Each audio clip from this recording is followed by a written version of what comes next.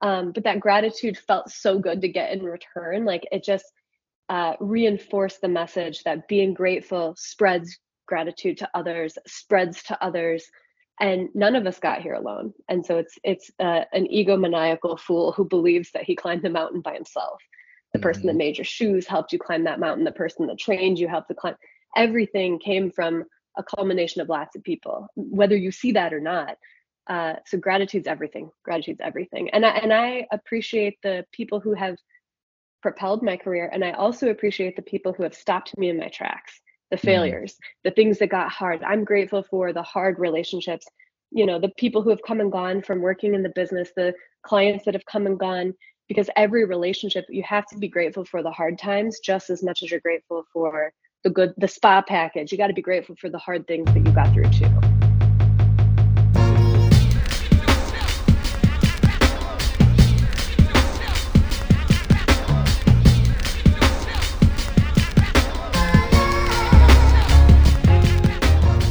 Hello, and welcome to a new season of Ad Blocking with Jason Dwayne Smith.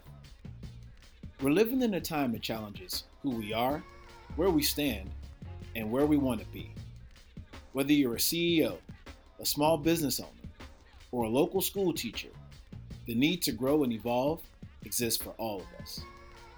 This season of Ad Blocking, we explore inspiring tales of taking risks, challenging convention, and becoming brave.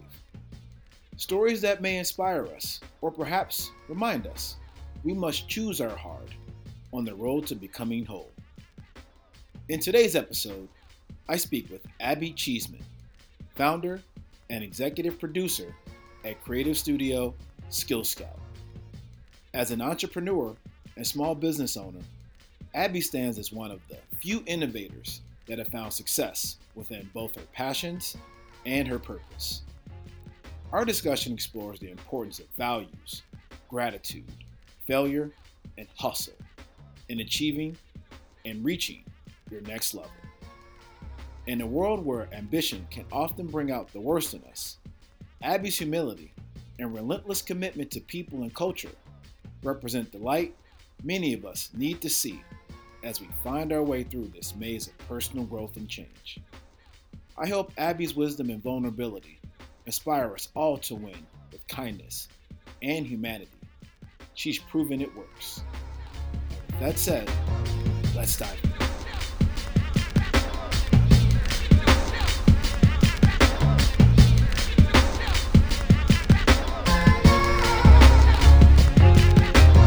Well, Abby, thanks for hanging out with me. Really, really appreciate it.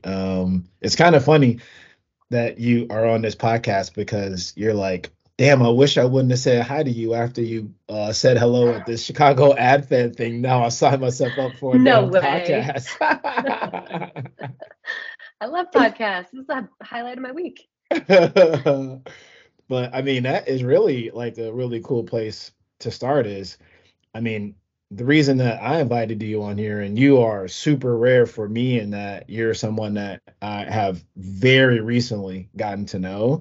Normally, folks that I have on the podcast are people that, I have pretty long standing relationships or, I've worked with them for an extended period of time. But I really wanted to start with just how impressive you were from the moment that I met you. It was at a very, I think, insightful and interesting Chicago Ad Fed event, the Addies, where we recognize a lot of Chicago's significant and innovative creative efforts. And I mean, you were standing next to me. I had my son there, and it was just, I'm pretty social, so I try to talk to a lot of people, but you were just had this wonderful smile like you have now. People can't see it, and just gave off this just wonderful energy and I was happy to say hello and we just got to know each other and talk to each other about what you're doing professionally, but more importantly just like who you are. And that's what I want to kind of talk about today is who Abby is, what you're all about, and maybe help some others kind of think about where they might want to go in their lives and their career. So if you're okay with it, I just love to start with just young Abby, like, well, what was, Ah, what was life like, when you were growing up in, an Cheesman family, and in a Cheesman household, love to talk about just your early days and perhaps, what do you recall as being some of your early inspirations and what kind of drove you to become the person that you are today? Great question. I've been reflecting on this. So I grew up in Iowa, blue collar family. My dad worked for a utility company. He's an anomaly. He still works there today, like 30, 40 years almost later. But my mom was an HR manager at Walmart, and hardworking people, salt of the earth. I always knew that I wanted to be like them, but also be financially independent, right? Like I wanted to be able, I wanted to earn enough money that I didn't have to think about money. And at first, like I knew I wanted to help people. So I'm like, maybe I'll be a pediatrician, maybe I'll be a teacher. And then honestly, this is gonna sound so silly. I watched Friends. That was like a big coming of age when I was growing up. And I was like, nope, not gonna be a pediatrician, not gonna be a teacher. I think I'm gonna move to New York City to get a high powered career. Not sure how this is gonna work, but I knew I wanted to do something big. And so that led me to studying psychology. I kind of landed in this place of curiosity, just like, what do people do? What motivates people? How, as people, do we accomplish these great feats and do big things in the world? And so I wanted to understand that. So it was sort of a selfish intellectual curiosity that led me down that path. But what I realized was psychology can be a jumping point off into anything. So I used that jumping point to come to Chicago for grad school and study psychology as it relates to business. And there's always been a little bit of an entrepreneurial bug in my ear. My dad owns Pete's Place, and it's it used to be a post office. It's a small shop, but just seeing someone, he works, a day job too, and then does that at night. So the hustle and the hard work and seeing my dad own something that was his was really inspiring to me. And I moved to Chicago, went to grad school, had the great fortune of getting a job as a research assistant at a consulting firm while I was going to school. And I was going to school at night and working to put myself through grad school during the day. And I got a job as a research assistant. And having studied psychology, that meant something very different in my mind than what I ultimately ended up doing. So I was working for Gravity Tank, which was an innovation and design firm. They were later bought by Salesforce, but Chicago-based. I knew someone who worked there. She got me on as a research assistant, and what I was doing was coding user market research data. And I was like, "Whoa, you guys have access to just like all this information that if it were to go through channels in psychology, like you'd have to go through the IRB. Like there's just this access that market research had that I wasn't getting in school." Because of the formality of what it becomes when you do research through an institution. So I just started completely nerding out. They were doing like consumer packaged goods research and product innovation. And it just became like very interesting. I started learning a ton, smartest people I ever worked with. And ultimately I decided to end grad school at my master's instead of the PhD program that I was in, because I was learning so much more at work than I was at school. And I'm an A student, like I'm a rule follower. And so it was a big life decision point to do that. I felt like, am I failing? Is this the right choice? But I decided to quit. I quit grad school and joined as a full-time researcher. And it was the best move of my life. But in the moment, it was terrifying. It felt like, have I done all of these things to lead up to this academic, career? And then I'm giving it all up because I'm pursuing something that's interesting to me. And really, it reshaped how I thought about what's interesting to me. Like, it's Mm. okay to pursue things because you enjoy pursuing them. In fact, that's what we should all be doing. But it felt very wrong in the moment. Um, and so before that, I think it's important to mention, like, I had worked a ton of jobs. Like, I worked a lot in the service industry, put myself through college, working at restaurants as a barista. I worked as a bank teller. So I really got a good smattering of job experiences before I hit grad school, which I think was really good for me. But it was the first time that I chose something that I wanted to do when I made that Mm. choice to quit school. And it was the best decision I ever made. And really, I met my mentor, Chris Conley there. He's the founder of Gravity Tank. And he is somebody that, you meet, we talked about this at the event, but you meet a handful of people in life that just become door openers and mentors in ways that give you opportunities that you wouldn't have had otherwise. And Chris is like the absolute first and biggest person in my life that's done that. And I look back on that, and he's an executive. He's a professor at the time at the Institute of Design.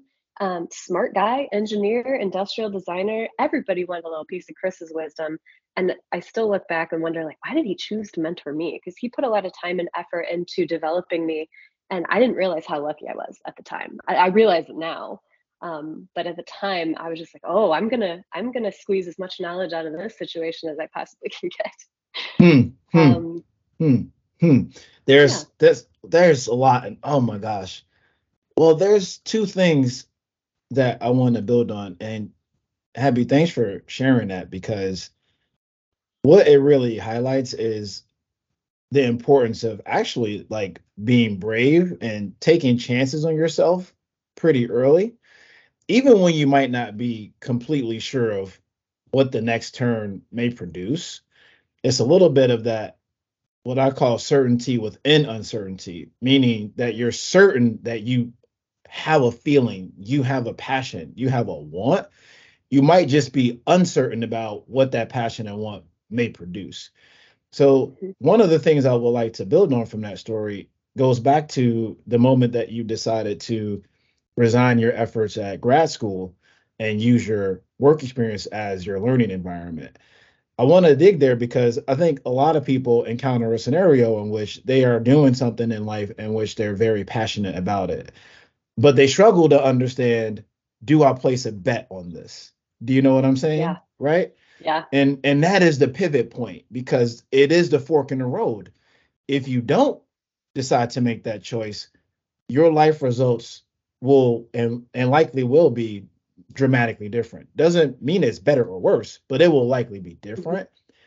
And I know it was some time ago and you might not remember precisely what was going through your mind, but help me and help the folks that are listening kind of know what you were looking for. What were you experiencing to help you make such a like pivotal decision?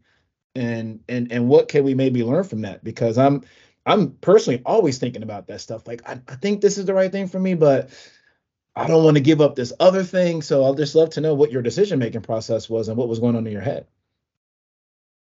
It's a great question. I think the first thing was the persistence of the thought. Like, I couldn't Mm, dismiss it. Like, I couldn't. I'd keep coming back to it after I dismissed, like, that's a crazy idea, or that doesn't seem right, or that's irresponsible, and it kept coming back. And when I unpack why I think it kept coming back, it's because I was hitting flow at work and just getting lost in what I was doing and enjoying it and losing time and space and accomplishing things. And I couldn't get that experience when I was working on school. And it just kept happening over and over again. And it was that little persistent nudge in the back of my head, that I think really triggered me to explore it. And I didn't really talk to anybody about it. Normally, I would like consult all of the smart people around me, but this decision felt so personal. Like, I didn't tell my parents until I had already done it. I didn't tell my boss until I had already done it. I mean, we had kind of kept in touch about like, what's your path? And I knew that there would probably be a job for me full time if I wanted it, if my circumstances changed. And but I didn't consult anybody except for, at the time, my boyfriend, but now my husband. And that felt really weird and insulated. But in big life decisions, like, I think keeping the decisions small and the decision makers small served to my benefit, because once you open it up to the peanut gallery, some of those doubtful voices come in, even if people are trying to be helpful. But I didn't want the doubt. Like, I didn't want my parents to worry about it. I didn't want doubt to influence, even though that might not have been people's intent. And that happens a lot. Like, when you open up, mm, then you get then you're pressured with making, sort of the median decision based on all the input that you get, instead of like the true center. So I think that was it. It was a different kind of decision than any decision I'd made, because, I would always consult people that I trusted and try to get as much information as possible. But this one just came from within. It just came from that voice, that persistence. mm. I I I think you coined, or maybe the term exists, but I'm certainly adding it to my verbal toolkit, the median decision. That's so true, Yeah. isn't it? That is so true. Like you kind of end up with uh just this like run of the mill choice making because you're trying to intake so many points of reference. And maybe a build on that sort of median decision and getting points of input is a second follow up to the story you shared is about your relationship with your mentor. I want to go there because I think that everyone is always looking for someone that, whether they call it a mentor, a guide, a sponsor, counsel, whatever it is that they call it, Abby, I tend to think that most of us do benefit from having that particular outlet. And Oh so yeah. I do want to kind of talk a little bit about when you reflect on it was Chris, right? Chris was his name. Yep. When you Yep. reflect on Chris being your mentor at that stage, what do you think is important in a mentor? Because everyone can't play that role. Everyone shouldn't play that role, by the way.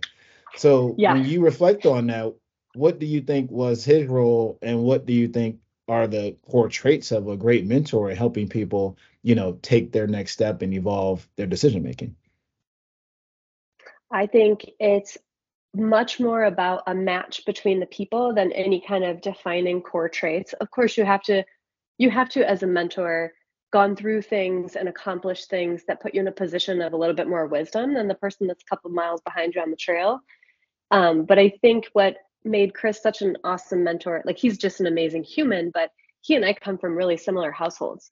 Like he comes from small Mm. town, Midwestern, salt of the earth people. I think his family's even Catholic.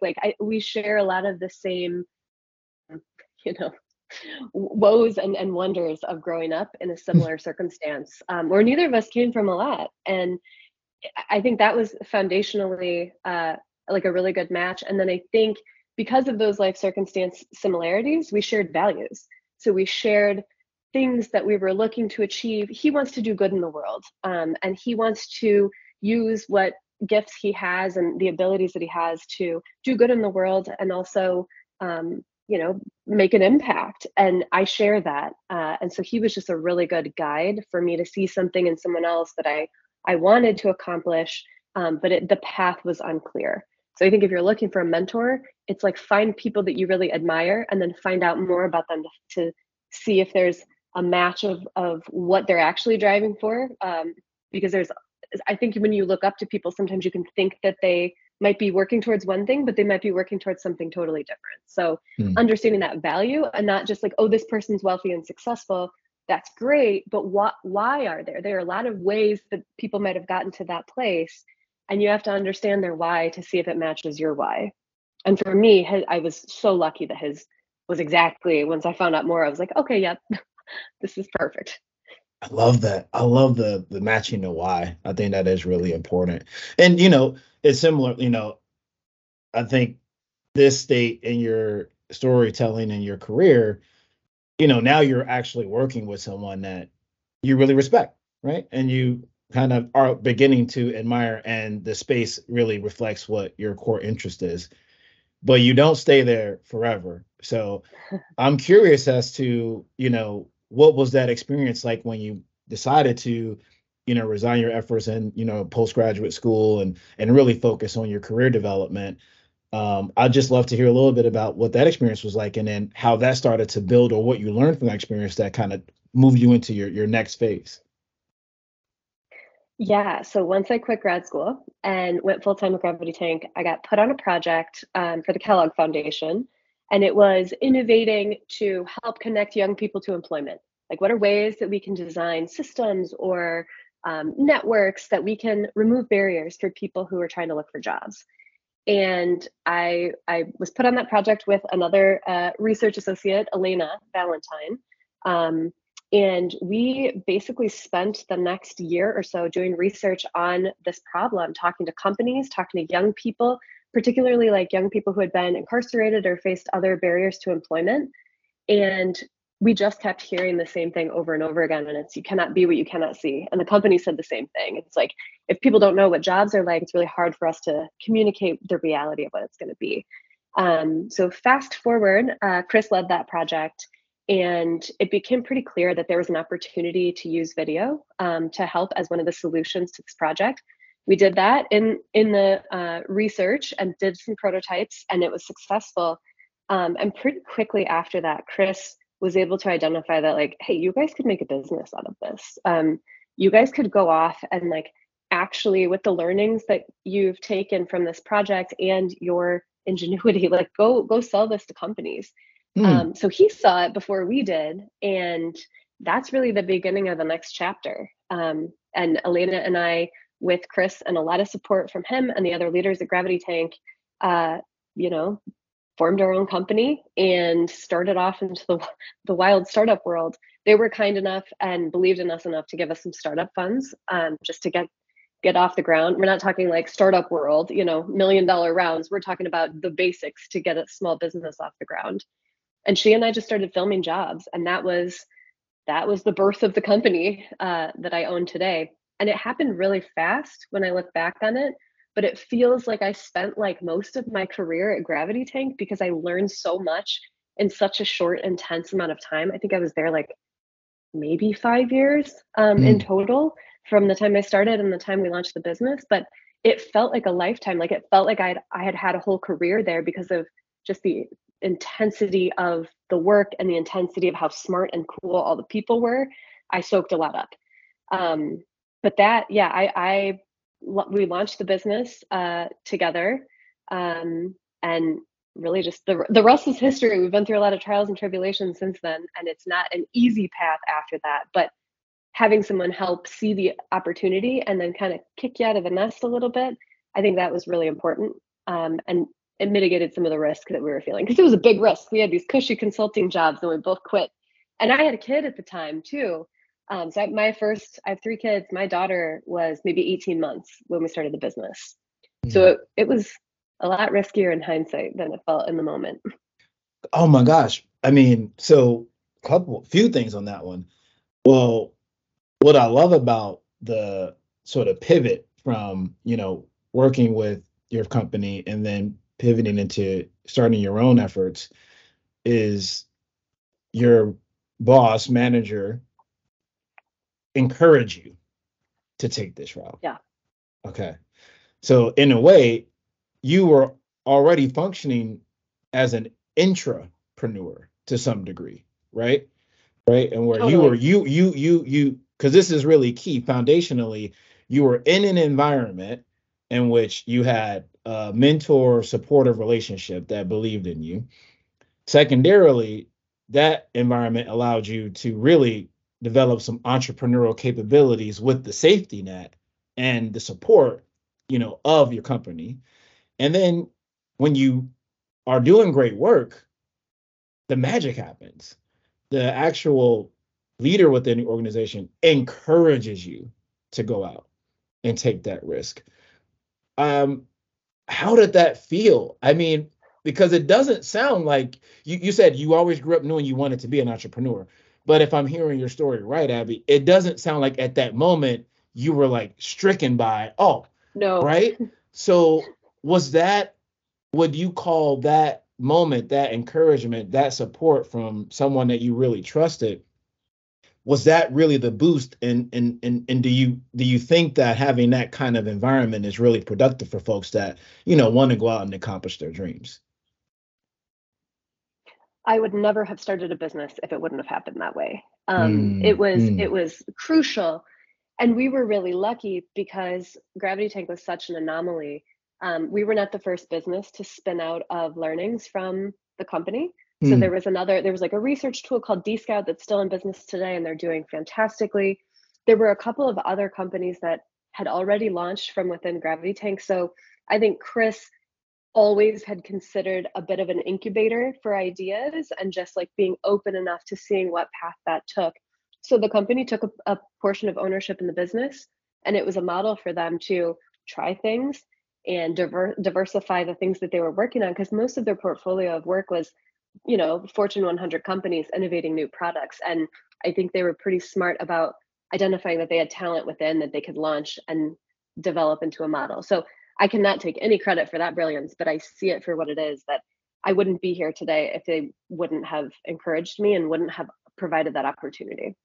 And Chris's, it's worth mentioning that Chris's wife, Sarah, ran operations for the business, and the two of them couldn't be any more different from each other. And so I not only got the mentorship on the idea and the creative side of the business, but operationally, I mean, I went to Sarah Conley Business School. I joke about it all the time because she basically gave me the operating manual of how to run a business. And that was something that, like, that's so important. That can't be stressed enough. Ideas are like 10% of it, and how you're going to get it done and model it and make money off of it is the other 90%. And she, the other half of that yin and yang to help me and Elena just be able to launch successfully. Oh, and see, then you said something else in there and earlier about, which is why I am so gravitated towards you, is your humility. And you were like, talked about Gravity Tank investing in you all and helping you get yourself going. And the way you referenced it was in a sense of like, what you should be. You were very grateful and very thankful for it. But obviously there was something in you and what you were exuding and what you were bringing to the table that showed that you were a great bet. And one of those things, if you talk about, going to, learning from the folks within your organization, is knowing how to ask the right questions and take advantage of those relationships. That is really important, because I think a lot of people are surrounded by wealth of information, right? Wealth of schooling, wealth of knowledge. But you have to have the intention and the bravery and the wherewithal to engage with those people to learn and gather what you need to learn. And I kind of wanted to reflect on that a little bit. When you think about that education and insight that you were gathering, how important is that to really like actively and intentionally learn the things that you need to be applying to be able to evolve and grow into what you want to become? I think, yes, you hit it on the head. I've always done that. Like my dad's a figure it out kind of guy. And that's just my upbringing. Like, it's that poor kid hustle, like by any means necessary, let's figure it out. So you fix things around the house and you learn how things are done. And I took that approach when I went to school and when I worked every job. Like, I worked at an ice cream shop and I was paid to scoop and take money, right? But I wanted to understand, like, how many people are working each shift? How does all of this work? And so if you take those little learning moments, you can be a student of it in every job that you had. When I worked at the bank, I wanted to understand, like, what's the flow of cash? How much does the mortgage department make? What's the sales from upstairs? Where's the sales from downstairs? That curiosity serves you, if you, like you said, if you ask the right questions. But we're taught in school a lot to like quiet that, like stick to the curriculum and stick to the things we're supposed to be teaching you. But your brain will tell you, like, how does this work? Or how would it work if we did it like this? And so if you just apply that question to every situation that you're in, you have a wealth of knowledge. And I think about like 12-year-old me growing up in Iowa pre-internet, right? And now, like, that becomes so much more accessible. I think about how easy it is to do now as an adult. Like, you get a masterclass and you have world-class leaders just telling you what they know, and it's cheap. You can get on YouTube. You can learn almost anything from, like, I replaced a toilet, learn from what I learned on YouTube. You can learn anything.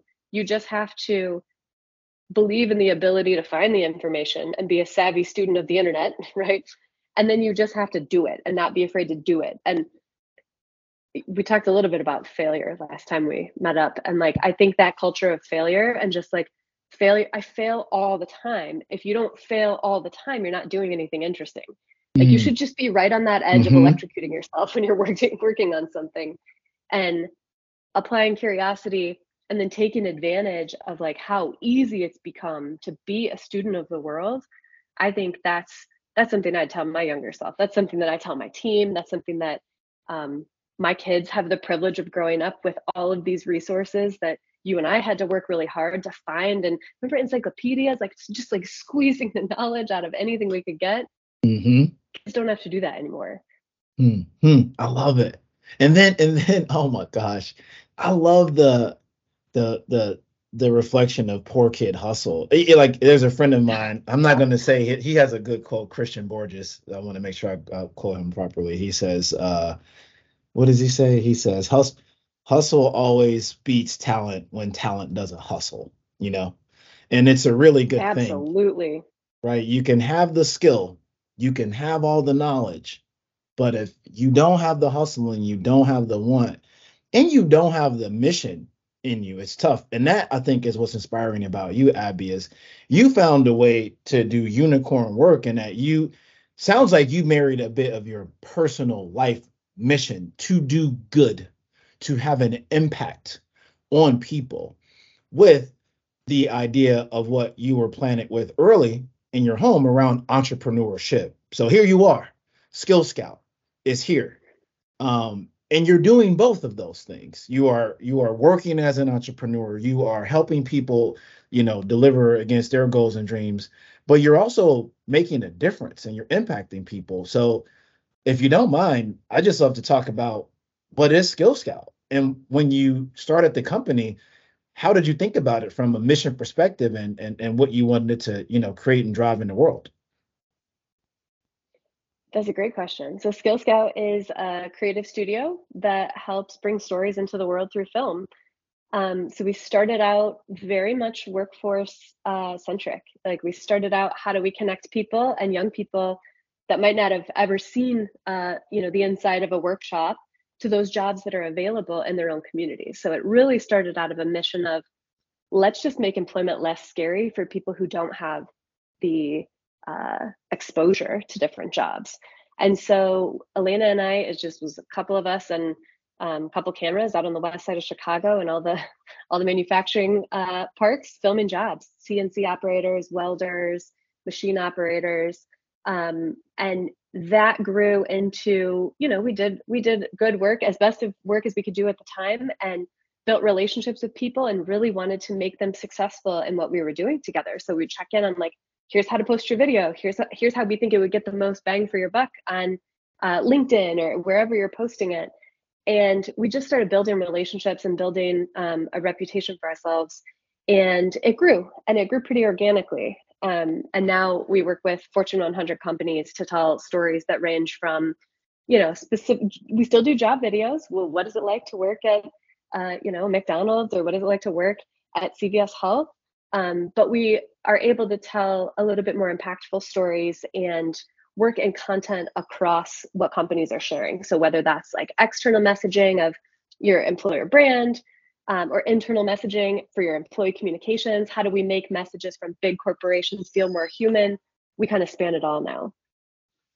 That's excellent. So where do you start though? Where do you start? Right? Because right. Because stay with me. Someone is Yeah. listening and they got the business plan, right, Abby? They got the idea.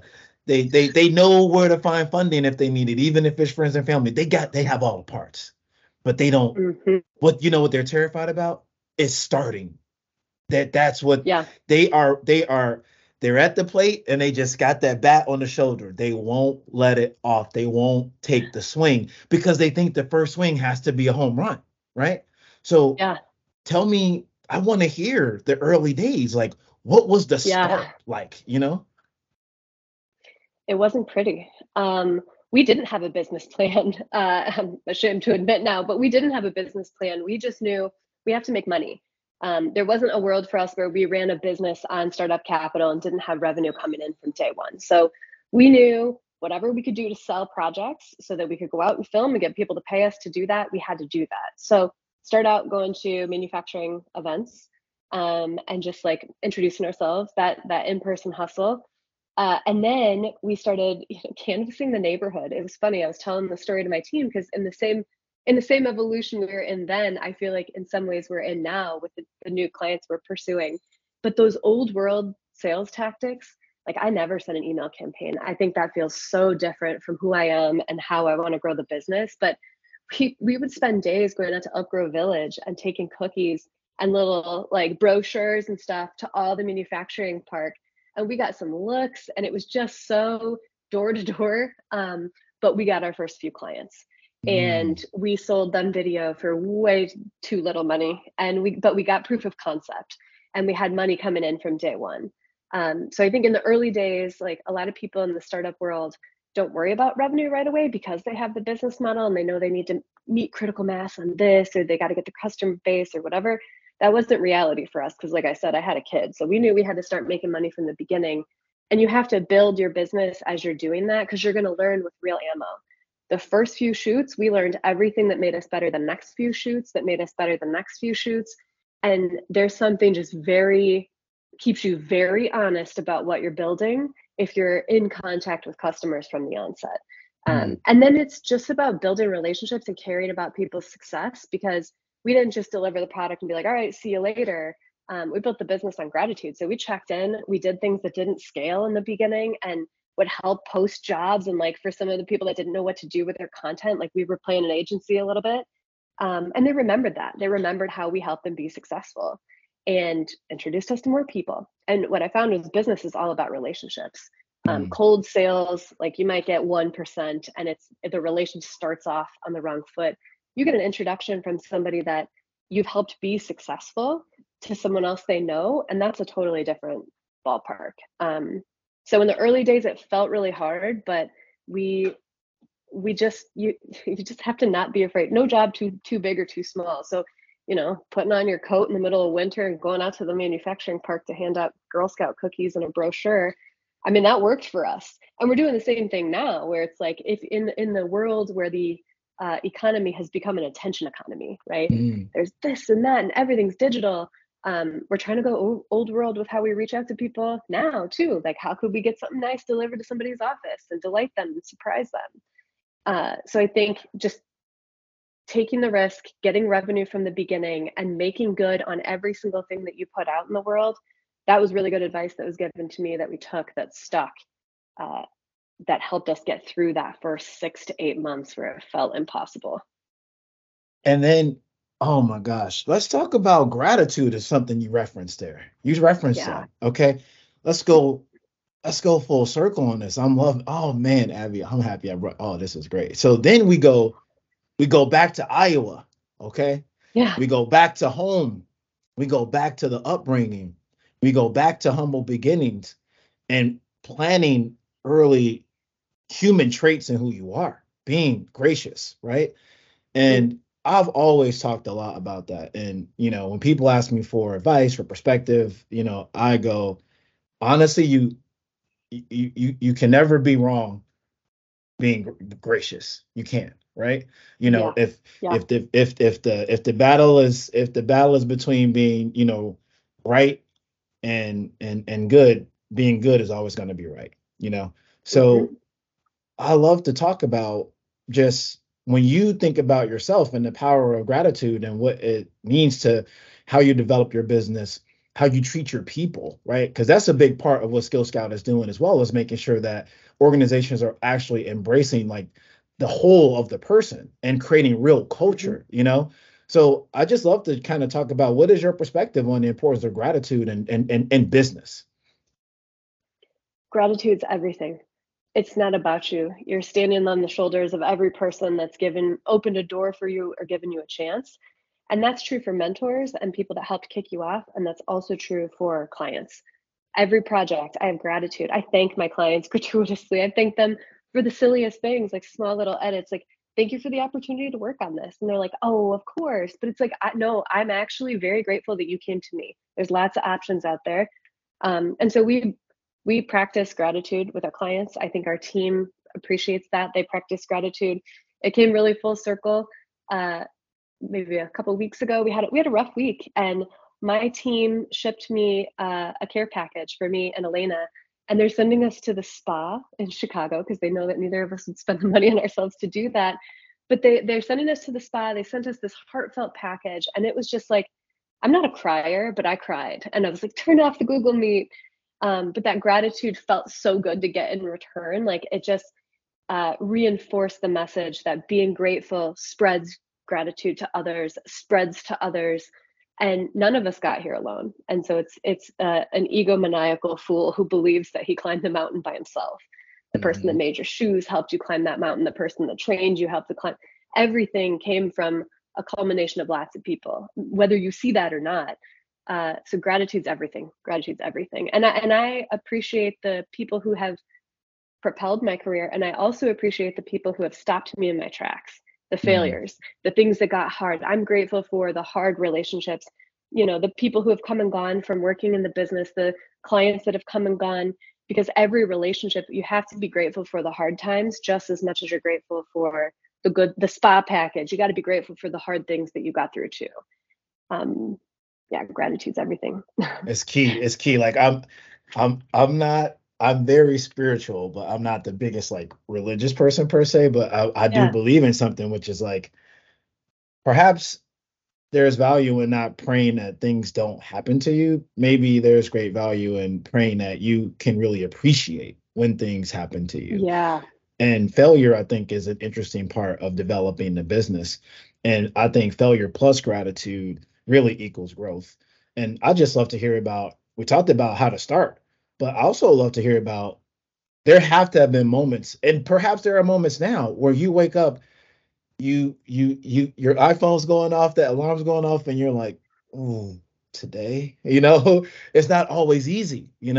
And so I would just love to hear about, any of your experiences around when it gets tough and when you had to really kind of look yourself in the mirror and go, I gotta keep going. Yeah, I think I fail every day, right? Like I think failure is part of it. We've had, failed projects, failed launches, failed sales calls, failed everything. I think the hardest ones are failed hires. When you hire someone Mm, that's an amazing human being, but they're not a good fit for what you're trying to do. That's a really hard failure. We've had a couple of those that it's hard not to take it personally. But in the same way, if someone has to have a departure from your company, using gratitude in that moment too is really important. I'm grateful that you came here. I'm grateful for the time we had together. Grateful for everything that I learned with having you here. But that failure that still gets to me. mm, Making choices about bringing people in because I feel responsible for people when they work with me. And so that's been probably the hardest failures. But you can't win without failing. You have to have failure as part of the game, and then you have to have an open and honest enough communication line with everybody about what that failure is. So we do project debriefs, and on at the end of every production, we do a retrospective where it's like, what went well, what failed, what are we going to do different about that next time? And there's never a project where it's like nothing failed. We're always searching to see the little tweaks. So embracing failure as part of the culture has been huge. Um, I think there's also like doubt creeps in for every business owner. If there's not a time where you're feeling doubtful, you're probably a little delusional because there's mm. doubt around every corner. But you have to learn when to listen to that and when not to. And that only comes from failing enough times that you're like, oh yeah, that voice, I should have listened to that on that time. Uh, but doubt, I think, is also an opportunity to fail. Like I think that's probably the biggest failure, is doubting what you're doing, doubting yourself. It's probably a time that every business owner has thought about getting a real job and going back or Mm, taking the easier path. And if you let doubt creep in and places that it doesn't belong, that's I think where the true failure can come. And there have been lots of moments where Elena and I have had there during the pandemic. I mean, we were like, how are we going to survive this? And moments where you don't make payroll for yourself, leaders last. But don't let the doubt creep in so that it clouds the future, because doubt will stop you in your tracks, and it will stop you from doing the thing that you're absolutely capable of doing because you get so distracted by it. Yep. I always say every day there is a battle, there's a daily competition, and there's a singular enemy, and the singular enemy is doubt. It is. It's Yep. self-talk. It's self-talk, Yep. right? That is the enemy, not all the extrinsic things, not, you know, it really is internal.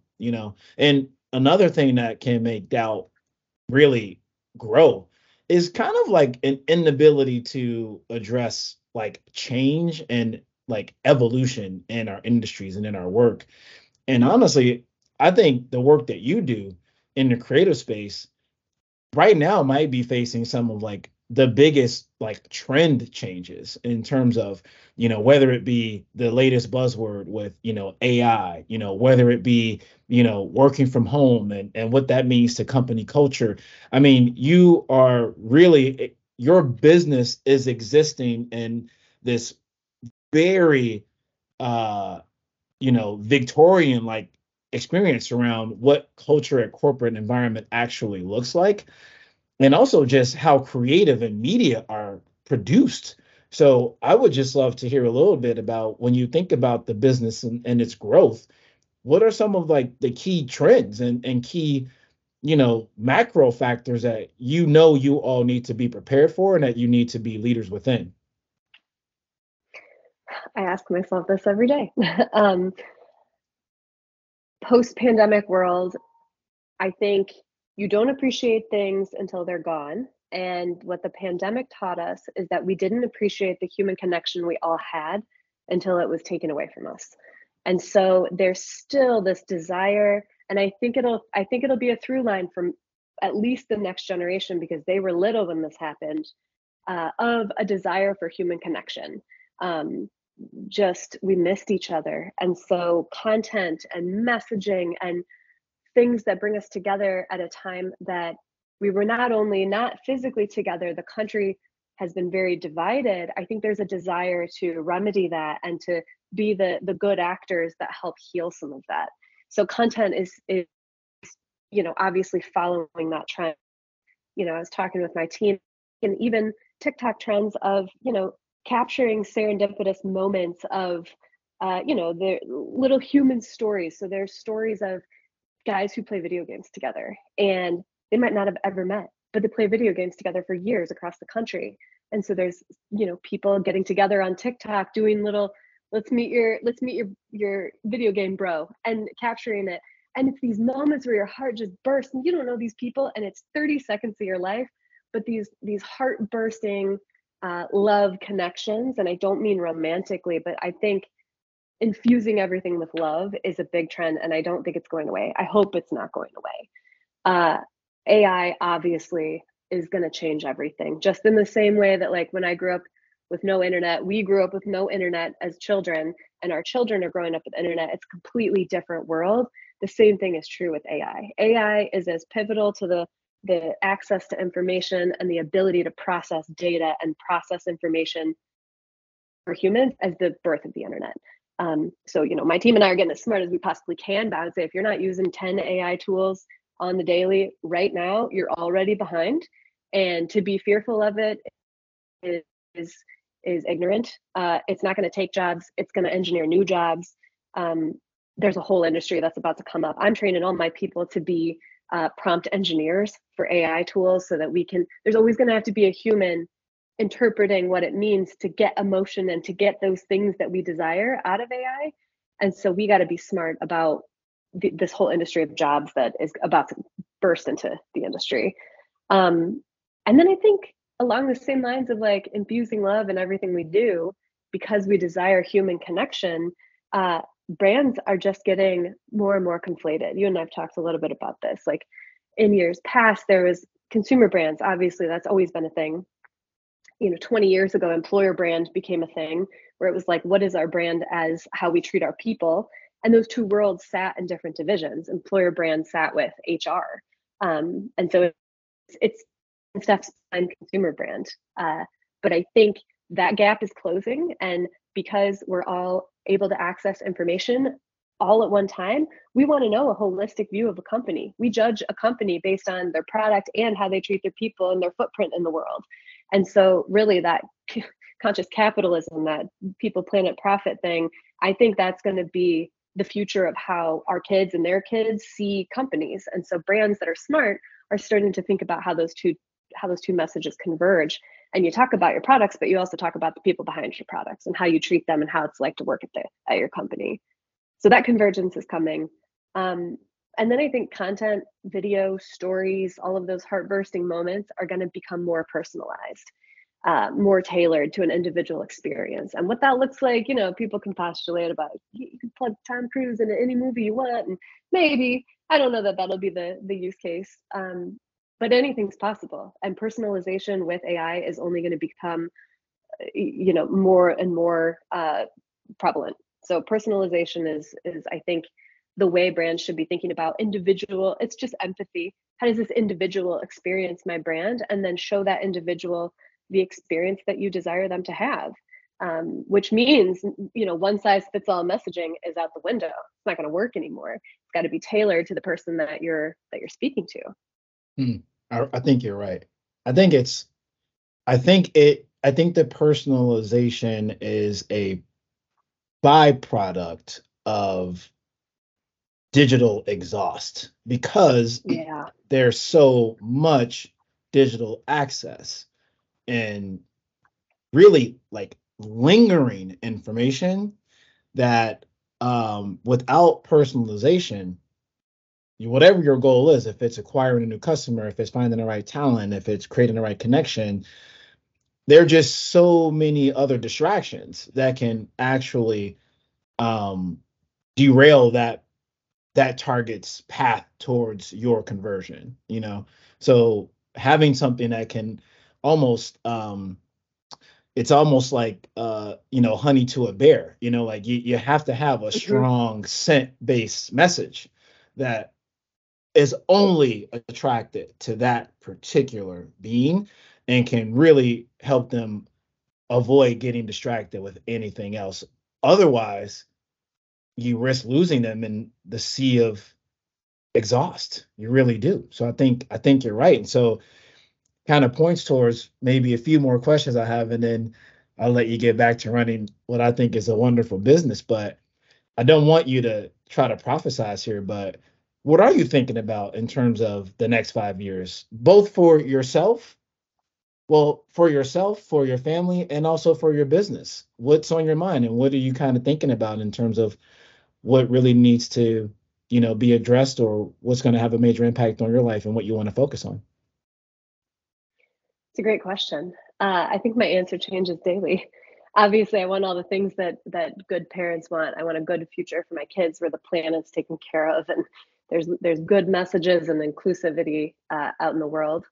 So I think a lot about that. And I think we're headed in the right direction. When you think about how you and I grew up and how people were accepted and included, and just the experience of growing up now is very different, and there's pros and cons to it. But overall, I think we're more accepting people.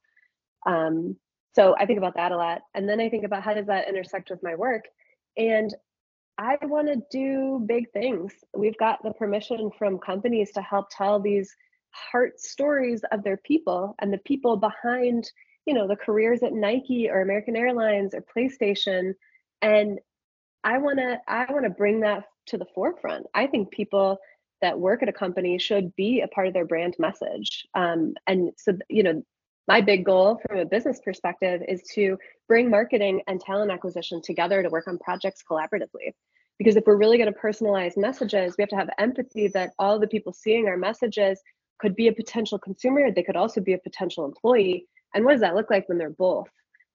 We have to assume everybody's both if we're really going to build the next generation of talent that's going to build all our businesses. So on a professional goal, I like working more cross-functionally with our clients, which we've had the great fortune to do on some big projects this year, but I want to do more and more of that. I want to look at messaging and video content more holistically from a company perspective and more individual from a consumer perspective.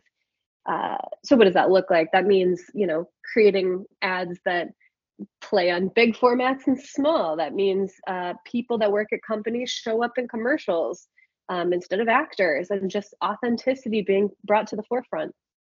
I think AI is super exciting, and I think it makes us, it's beginning to free us up to think about what's next in a way we haven't been able to before. So will we use it for renderings and modelings? Of course. But I think I haven't really grasped, my brain is too small to grasp the enormity of what's possible in the next 5 years with AI, but I certainly have some ideas. And then I think just making an impact at home, like treating my people well, building our business. I have some of the best talent in the industry working with me, and I feel so lucky. And they like working with me and Elena. And I think that humbles me every day, and I want to do more of that. I have people applying for jobs from places that I never dreamed would want to work at SkillScout, and it's pretty incredible. So I want to do more of that. But really, it's those three things. It's making a better planet and good household for my own people, my own kids, and my own husband, and their future generations. And and then building the business in a way that I think is going to be really helpful and healthy to our clients by working with the colleagues in marketing, uh, and just like keeping the pulse on my own team and making it a great place to be. I love it. I think those are the right goals. I think they are the right goals, and they're accomplishable, and they will make a difference. They'll stick to your mission and what you're trying to create. But in order to do that, you got to take care of yourself, right? And so my final two questions starts with a question I ask everyone that comes on the show. It's actually really important, and it's just like, how are you taking care of your wellness? Whether that be, for me, I ebb and flow. I'm a major reader, big podcast listener. This podcast is therapeutic for me, quite honestly.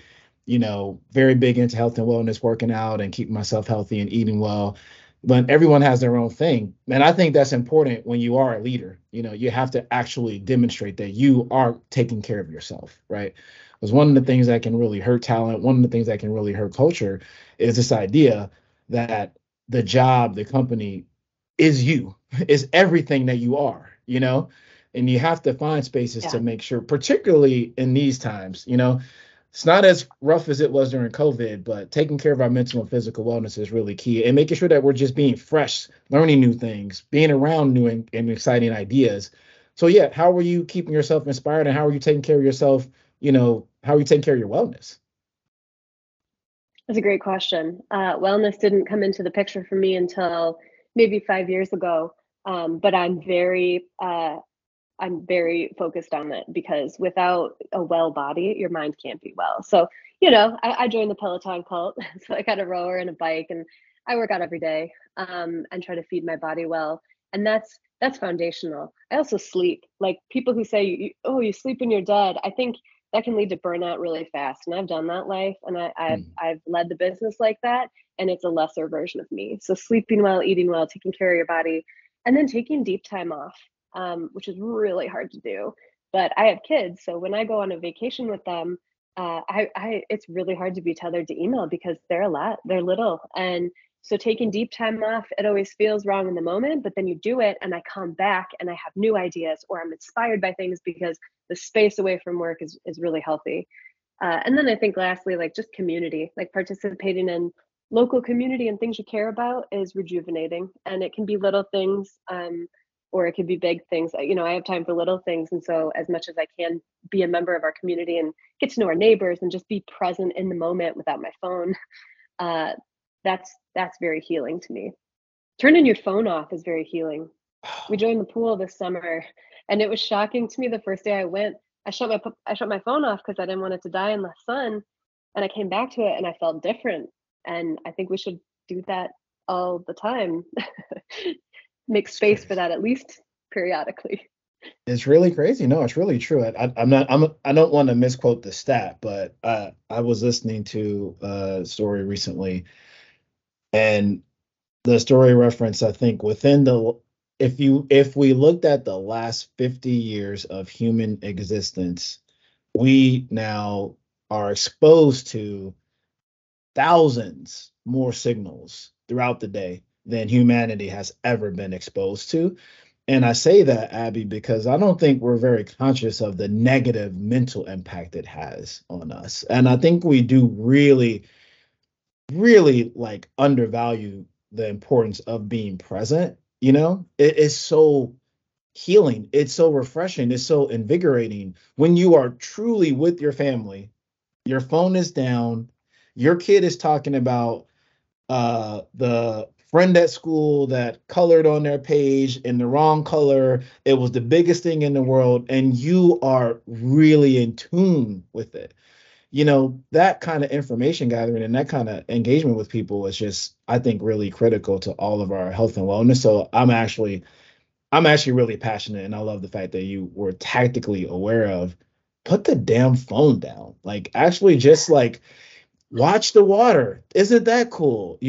All the things that you can gather and what that can do to our creativity. And so what I love to close with is, number one, thank you, Abby. You are very inspiring. And I would like you to inspire your younger self. If you're looking back to that kid in Iowa that's growing up in a household with two wonderful parents, in a wonderful home and community. What advice would you give yourself? I think the biggest piece of advice is that it's going to be okay. Like, be optimistic. I suffer from anxiety, and so that's been a through line in my whole life. And that can manifest as doubt, that can manifest as a lot of things, but I would just reassure my younger self and anybody else who's suffering from anxiety, it's going to be okay. It's going to be okay, and you can do this. But you can't do it if you let the doubt sit out in front of you. And I don't think there's anything else really that would have this much impact on my younger self, and probably other people. I see it in my kids too, and I'm trying to bring that generational healing in and help them know what I didn't know then. But it's going to be okay. It's going to be okay.